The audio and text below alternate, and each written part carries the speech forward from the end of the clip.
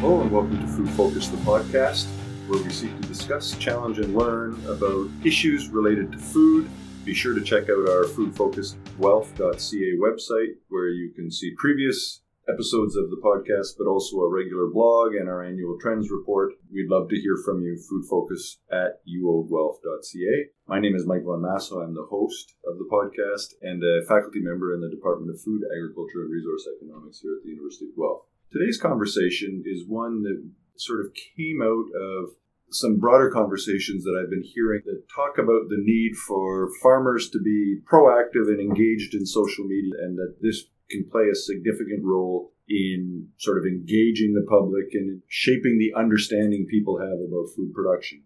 And I've also seen recently a lot of critiques of the fact that A, it's not working, and B, it's not working because we're not doing it enough, or we're not doing it the right way, or whatever. So the question really is this a worthwhile endeavor for both individual members of the food value chain, and particularly for groups that are trying to participate and shape opinion in that space? And I thought, who better than to talk to Christina Crowley-Arkley, who is a digital communications strategist and has a company that advises people on how to participate in social media in order to get your message across. She's also a graduate of the U of G, much more recent than I, in fact, in the last 10 years, and has a particular perspective and passion for engaging in conversations of food. So, without further ado, here's my conversation with Christina.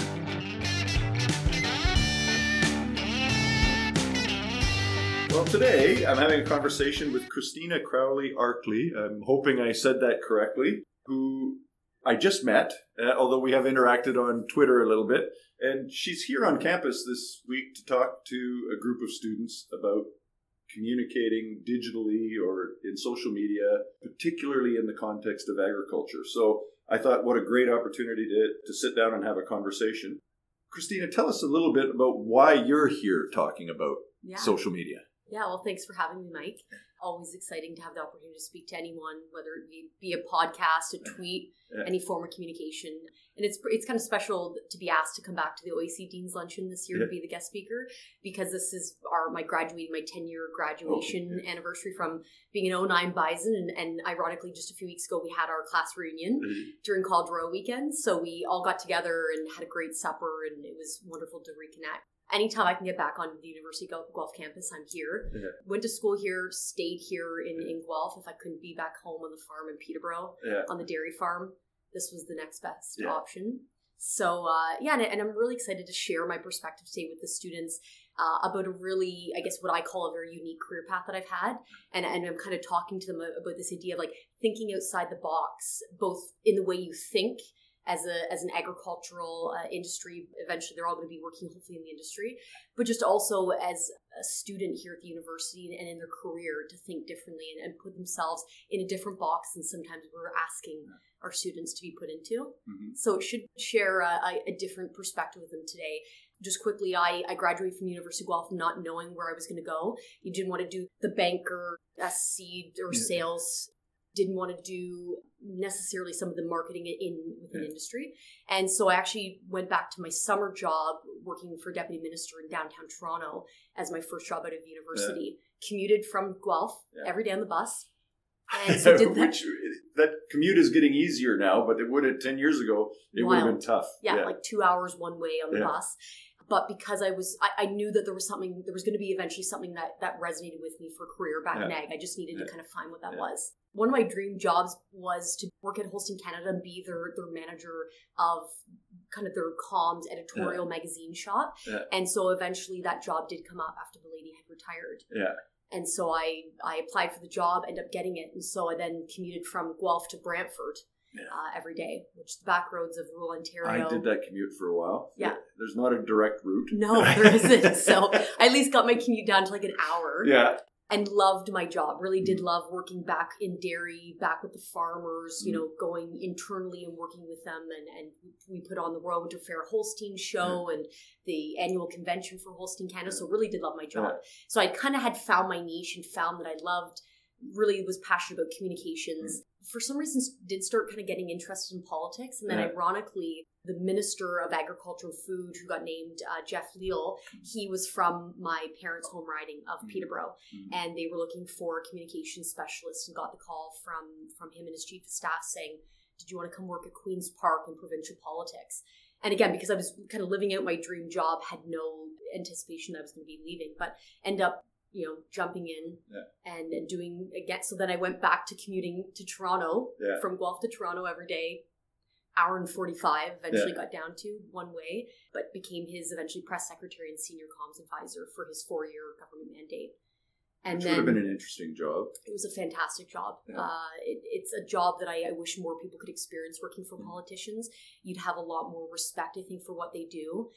And I think that's why I went to work for my minister, because he was a wonderful human being first, politician second, and he really did serve his mandate and the people of his home riding really, really well. So loved my job. Knew after the 4-year, obviously, that's the election cycle.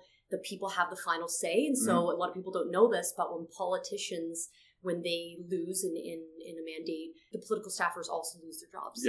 400 people. So it was a perfect segue for me to take my passion for communications, agriculture, and just this whole kind of transformational disruption, I keep calling it, in communications in the landscape, and start my own company, which is what I'm doing now under Crowley Arkley Strategy & Co. So now get to live and work and play all within Guelph, and have a 5-minute commute to my office. Which is nice. And it's that role that really brought us together today, is your focus in your company is digital, sort of social media and other digital communication. And so we hear a lot about the role social media can play in bridging the gap between sort of primary agriculture and the consumer. Is that a realistic objective? Yeah, so I feel like we've been talking about bridging the gap between rural and urban for I'm sure decades, but I remember graduating and social media had just kind of started, not in the savvy way we're using it now. I mean, we were just using it to post pictures, right, as students on Facebook, and we were talking about bridging the gap then 10 years ago. Have we did any better of a job now than we were 10 years ago? I'm sure the metrics would tell you maybe we moved the dial a little bit, probably not have did as much as we could, or be using social media in the way to really use, say, paid campaigns, social campaigns, to really penetrate the audience. And I think because social media changes every day, it's hard for industry to kind of grasp how fast it moves and go with it. I think of when we first started on social media as an industry, we were using it as like a networking tool. Hey, my neighbor's on social media, or this professor is on social media.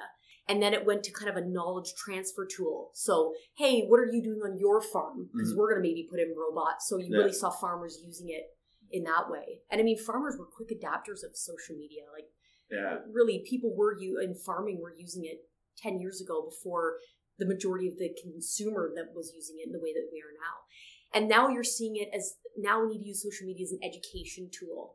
And so talking in our same circles like we have been for the last decade isn't working in our favor, right? And I think we finally saw with a number of current events lately between USMCA trade deals and a food guide that perhaps didn't, go in the way that we wanted it to lean in our favor. There's been these really big conversations with consumers that we've lost out on. And now we're asking ourselves, why did this happen? I think we all know why we have to be talking to consumers. They are driving our industry. Very much so. I always say you can't push a chain, right? We have a supply chain. The consumer decides where that chain goes. We can't push. There's a few things you said there that I'd like to get. Is it reasonable to use social media? Is it a reasonable objective to say we will interact with consumers and at least be able to tell our story? Is that, or are there these cocoons of communities? So there's not, use one example, there's not a Twitter community. There are millions of Twitter communities that interact with each other, but maybe not that much bridging in between. So is it reasonable to say we can affect change or at least facilitate a conversation using social media? So a lot of people address the time constraint. A lot of people who aren't on social media say, I'm not going to go there because I don't have the time to do it. I'm not getting paid to do it. And I also don't want to get into the weeds of the negativity that can be attached to social media. Because, I mean, if there's anything that politics taught me, it's like to have, a very thick layer of skin, like 25 inches deep. So that is kind of how social media is too. You have to know when you're getting into it, what could be the potential fallout from it. Mm-hmm. And then in saying that, because I'm a person who actively promotes social media, both in my job and my business, but as an active user myself, you have to be there to know what conversations are going on, because if you're not, you can't say, I know what consumers are talking about, or I know how to affect change. Because if you're not using social media, you aren't active on what the trends are. I am a huge advocate of face-to-face and word of mouth. There's nothing that will replace that person interaction. But you also are behind if you're not on social media. And I'm just thinking from a corporate standpoint, from a brand or business standpoint, even executives. Mm-hmm. You're seeing every major company, if their CEO is crisis management, where's the first place to go to? Social media, right? Twitter now is our news conduit. So you have to be on it. And so at least you know if you're on it, then you could be found by a consumer. But then it's how we're using it in the right strategic ways to get to that consumer is kind of, I think, where we're at as an industry. We've addressed that we need social media. We know why we need it. Yeah. It's the how of how to use social media. And I'm just thinking of influencer marketing. I don't even know if our industry knows how powerful influencer marketing is to especially this millennial generation of consumers. We have to know how to use it, know how much money to invest in it, and execute these influencer campaigns in the right way to get to talk to the consumers who are listening to their peers more so than industry commodity organizations. It's interesting you talk about, it's almost table stakes to be there, because many people, I've talked to people who said I've gotten off the noise, but I've had lots of experience where it has introduced me to people from a broad range of perspectives. Like you and I. Yes, exactly. But also, people have found me and funded research because they say, oh, Mike is talking about this on social media. And I hear where you're coming from on the thick skin. I've also had some trolls disagree vociferously with me. And you sort of get to know the degree to which you interact or the degree to which this is spiraling out of control, and you just stop and say that's their prerogative. Yeah. So it can be frightening. It can be daunting. Like you say, it can be time consuming. And the benefits are often incremental, so that you might not say on a day-to-day basis, oh, God, I've influenced a bunch of people. Yeah. But the fact that you have the opportunity to get the question is getting your foot in the door. Yeah. And I think, it isn't about numbers. And I think that's probably the most valuable thing with social media is the metrics that we get attached to it. It's not like a TV ad where you could spend $1 million and not know how many eyeballs the TV ad landed on. That's probably the biggest advantage with social media is it opens doors to people you would have never got the chance to talk to begin with. But then secondary, you get data to support your decisions. And so it's not about, getting on Twitter tomorrow and having 1,000 followers or, having a following of 200,000 people on Instagram. It's about the genuine engagements that you're going to have. And so if you can have, say, a click-through rate that you can finally measure back to your website as a business, or you can see how people what content resonates, that's valuable data and information that you get for free now that we never had before. And so I think of that, when I'm doing a lot of the training, which is what the first part of social media, as an executive, as a business, as a brand, you have to be trained well. You can't just think you're going to just open up a Twitter account and think you can know how to navigate it. And that's, I guess, where I knew that there was business to be done in what I do, because all of our board of directors in AG should be trained on social media, not necessarily to how to use it, like if they don't want to use it, they don't have to, but at least be listeners.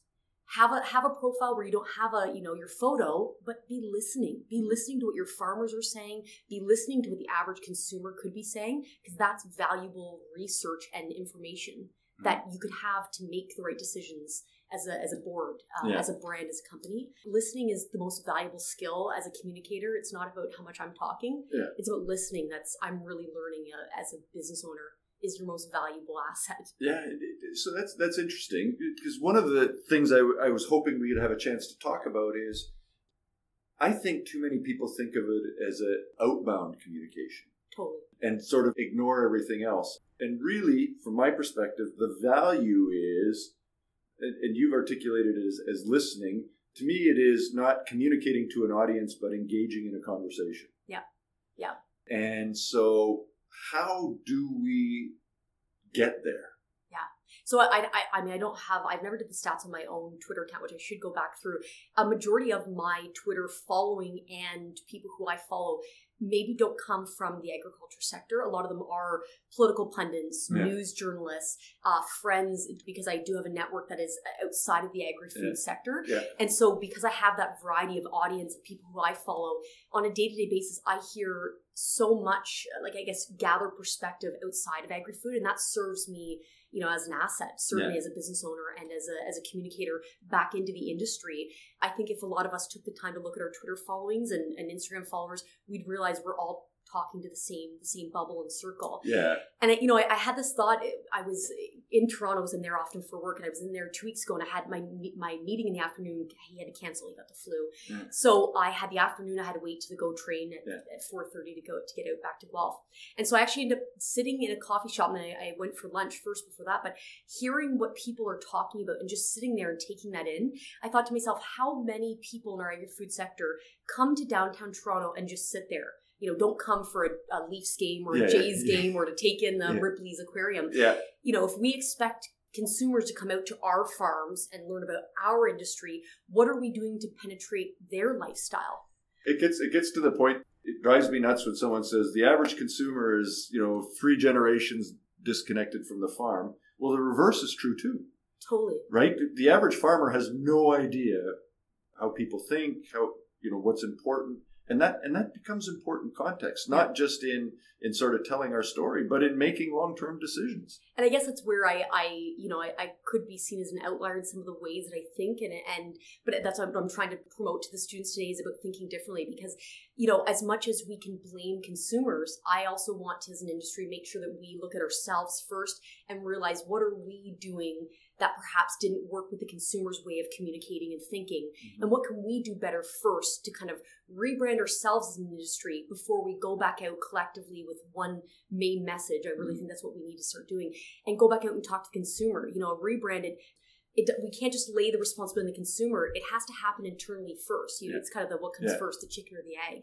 And I think it was a conversation recently that I had with an industry professional, and he said, you know, I don't know why the 98% of consumers just don't understand, you know, about agriculture, why they're just not getting it. And I said to him, well, maybe it could be the 2% that aren't thinking about what they're doing. You know, why do we put that responsibility on the 98% when there's only 2% of us? Yeah. So I think it's just changing our way of thinking, that we really have to, as communicators, kind of look internally as an industry to see what we're doing, that we can take the responsibility before we go back out to the consumer. It's interesting. I was speaking a couple of years ago at an event in southern Saskatchewan to a bunch of cow-calf producers. And a guy got up in the back of the room and said, "Damn it, Mike, why won't these people just listen to the science?"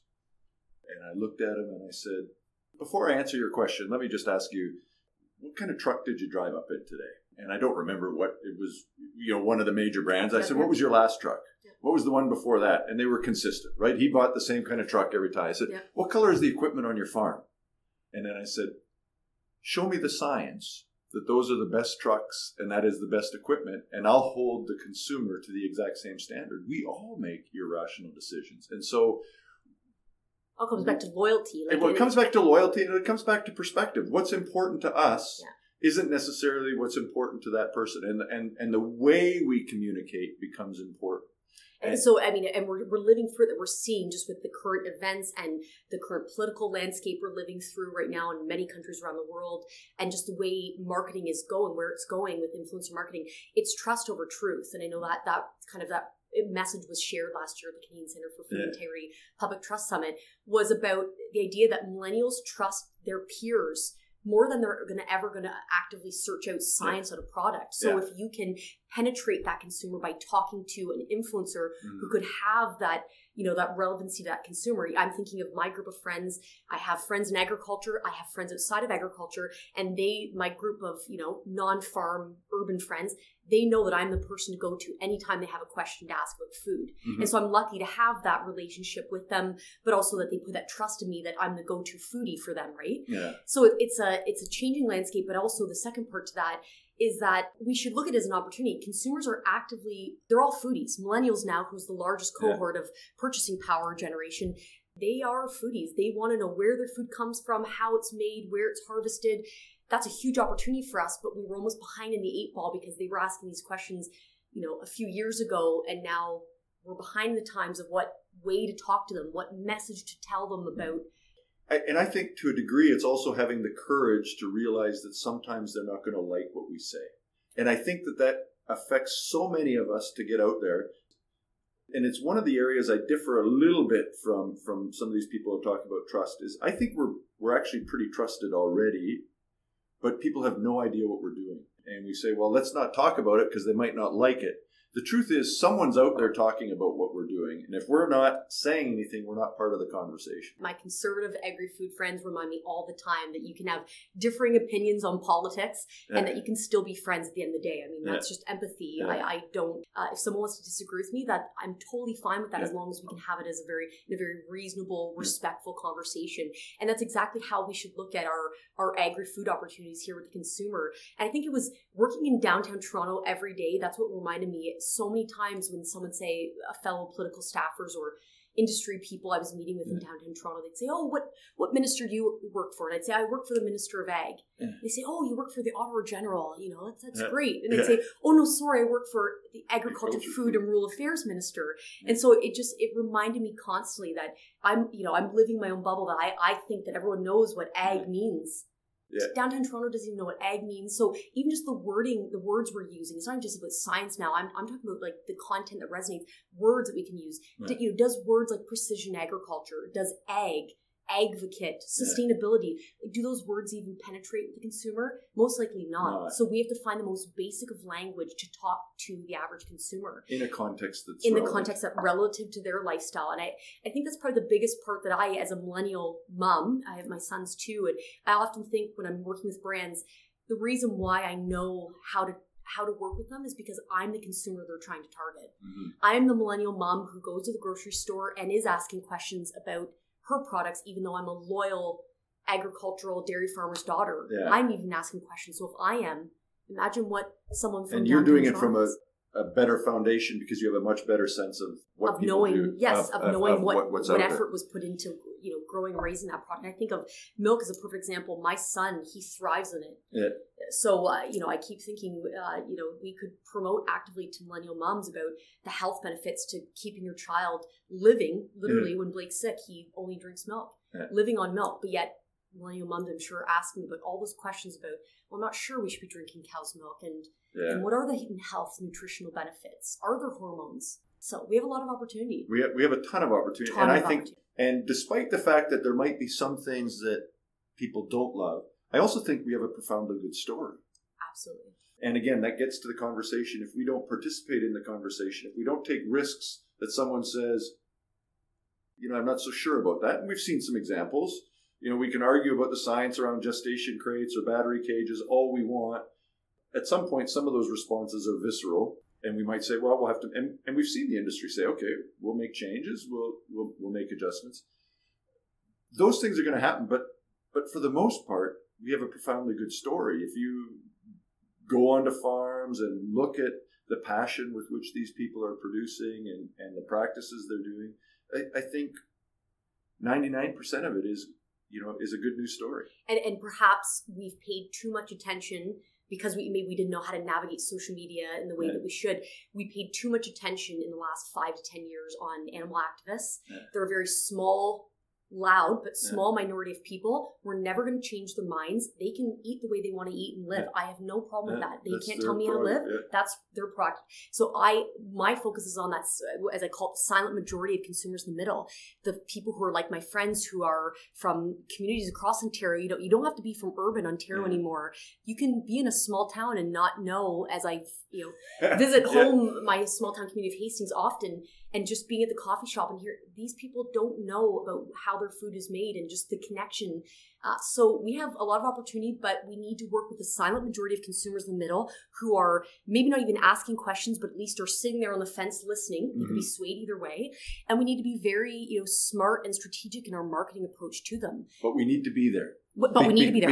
Because the other voices are there regardless. Yes. And if you're silent, it doesn't mean the conversation doesn't happen. It just means it happens without you. Yes. So I mean, I often think of that, follow for some advice for some people who are, because again, back to how do we start doing things differently? I think a lot of marketing teams within our agri-food sector are going to have to start working collectively on their marketing campaigns, but be very smart in the dollar values that they're spending. You can do a lot with $50,000 in social media in a paid campaign, but does our industry know how to even do a social media paid campaign? It's not just organic social media. That gets your foot in the door. I mean, I'm already past the point. You have to be on social media. That was 5-10 years ago. Have to be there. But second of all, yes, you can use an organic strategy around your social media, but then it's the paid that's going to get you really penetrating the eyes that we need to start, the eyes and ears that we need to start listening and hearing from our story.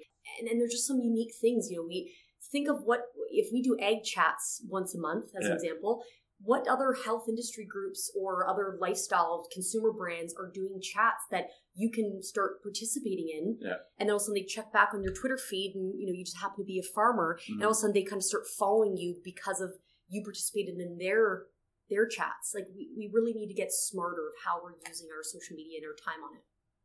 Are there, I mean, you don't have to name specific names. You could give me some examples. What's it take to do it well? Or are there examples that are of people who are doing a good job of it now? So a lot of the time when I'm working with my clients, the first thing I say is find some brands that are not in agriculture and food that you like what they do. And even I'm just thinking that, if you go to buy a coffee in the morning from whatever chain you enjoy, or you buy a certain product because you had a loyalty to that commercial that you saw on your smartphone when it rolled by, think of what brands that resonate with you well. And then usually it's a strategy session around how did they make you feel? What type of emotion did they pull out from you? What type of language were they using?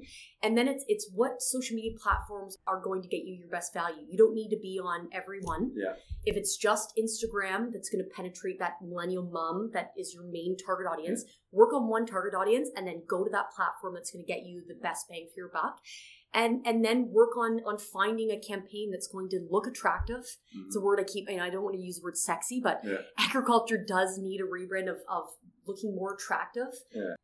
And I know that's something at the University of Guelph, and we're dealing with that in terms of pipeline issue, recruiting students into the agricultural program to then, serve our industry, because we, for every, 1 of 4 graduates, there's a job out there, but we don't have the students to fill them because we have only been perhaps circling within our own industry. So how do you make a person in Mississauga, a student at 15, feel that you want to have them come work for us in agri-food? So it's getting a bit of an attractiveness around our industry that we're really going to need. I would love to see a campaign like that if we all put our dollars around that. And then execution and the follow-up of engagement. You can't just put out an Instagram post and going to see your likes. You have to engage within 15 minutes after a post is up. Because that gets you higher in the algorithm. I mean, this whole algorithm and big data, that's the part that really makes your campaign either successful or just a campaign. So it's interesting, and I'm mindful of time. I have to get you over to the luncheon, but you struck something to me, this issue of attracting people to the food industry. And I've had this discussion with our dean about saying, we need to define the food industry a little. Like OAC needs to think a little bit more about not just you're going to be a farmer or you're going to, remember at the beginning of you said I didn't want to be in seed, I didn't want to be at the bank and those sorts of things, is get people who understand the food production process up at other stages of it, working in digital communications. Provincial politics. Working for a grocery store, and really not only getting people from urban centers to come here, and more of our students aren't from a farm background. Love it. But getting people from farm backgrounds to be working in other industries so that we really get not only that cross-pollination of ideas, but really a broader sort of sense of interaction and communication. And again, I think that starts with a bit of that rebrand internally to see ourselves differently. And I mean, if there's ever time to be asking why not now, it's now, right? I can't believe the amount of I keep calling it transformation disruption that I'm seeing in the last 10 years since I graduated. Like, there's so much change, and even I don't like change. Like, I call myself an old soul millennial. So I've had to learn every day to adapt to the new Twitter download and the new way of that politicians communicate. It's changing so quickly. So if there ever is a time now to ask ourselves in industry, how can we change to adapt? The time certainly is now, but it's got to start with a rebrand with our own mindset first before we can ever ask the consumer to change the way they think about agriculture. And I mean, we're so fortunate. We're a have industry. We're always going to be in business because everyone needs to eat. We're so lucky. And I mean, Andrew, my husband, and I, we laugh every day that he's in real estate, I'm in food. So we'll hopefully always have jobs because that's Maslow's hierarchy of needs. But we can't take that for granted either. We have to, as the consumer changes, we're going to have to change. And so I think that's probably my main message today is we got to look at changing our mindset before we can ever go out and using communications and social media to talk to a consumer. But there's a ton of opportunity. So before we speak, let's fine tune what we have to say. Absolutely. And fine tune our message. Yeah. And part of that is starting online to hear what people are saying. Yeah. And I know I'm in communication, so I'm obviously biased towards communication, but I even think from when I graduated to now, how valuable communications is coming. And I often reference this with a lot of my clients within agri-food. How much money do we spend in agri-food on research and innovation? How much money do you think we spend in communications? I don't actually have an exact number. I'm sure it'd be hundreds of millions of dollars compared to, so we just, until we see the value in it, you're not going to need the next new plant variety or seed variety if you don't have a consumer who actually wants your product or a country that wants your product. So that's where I think we're going to have to ask our agri-food industry to change even just the way we see communications. It's got to be as valuable as the next seed variety. Mm-hmm. Because if you don't have any consumer to buy that seed, why did you invest the money in research and innovation? So it's just another message too for me to plant out there and plant another seed. So bottom line, before I let you go to your luncheon, is we need to be there. Walk before you run. Yep. And think about how you interact. Training will help you get out to know how to use social media in advance, but then we can fine tune our message and talk to the consumer the way we really need to. Perfect. Thank you very much for your time. Thanks for having me, Mike.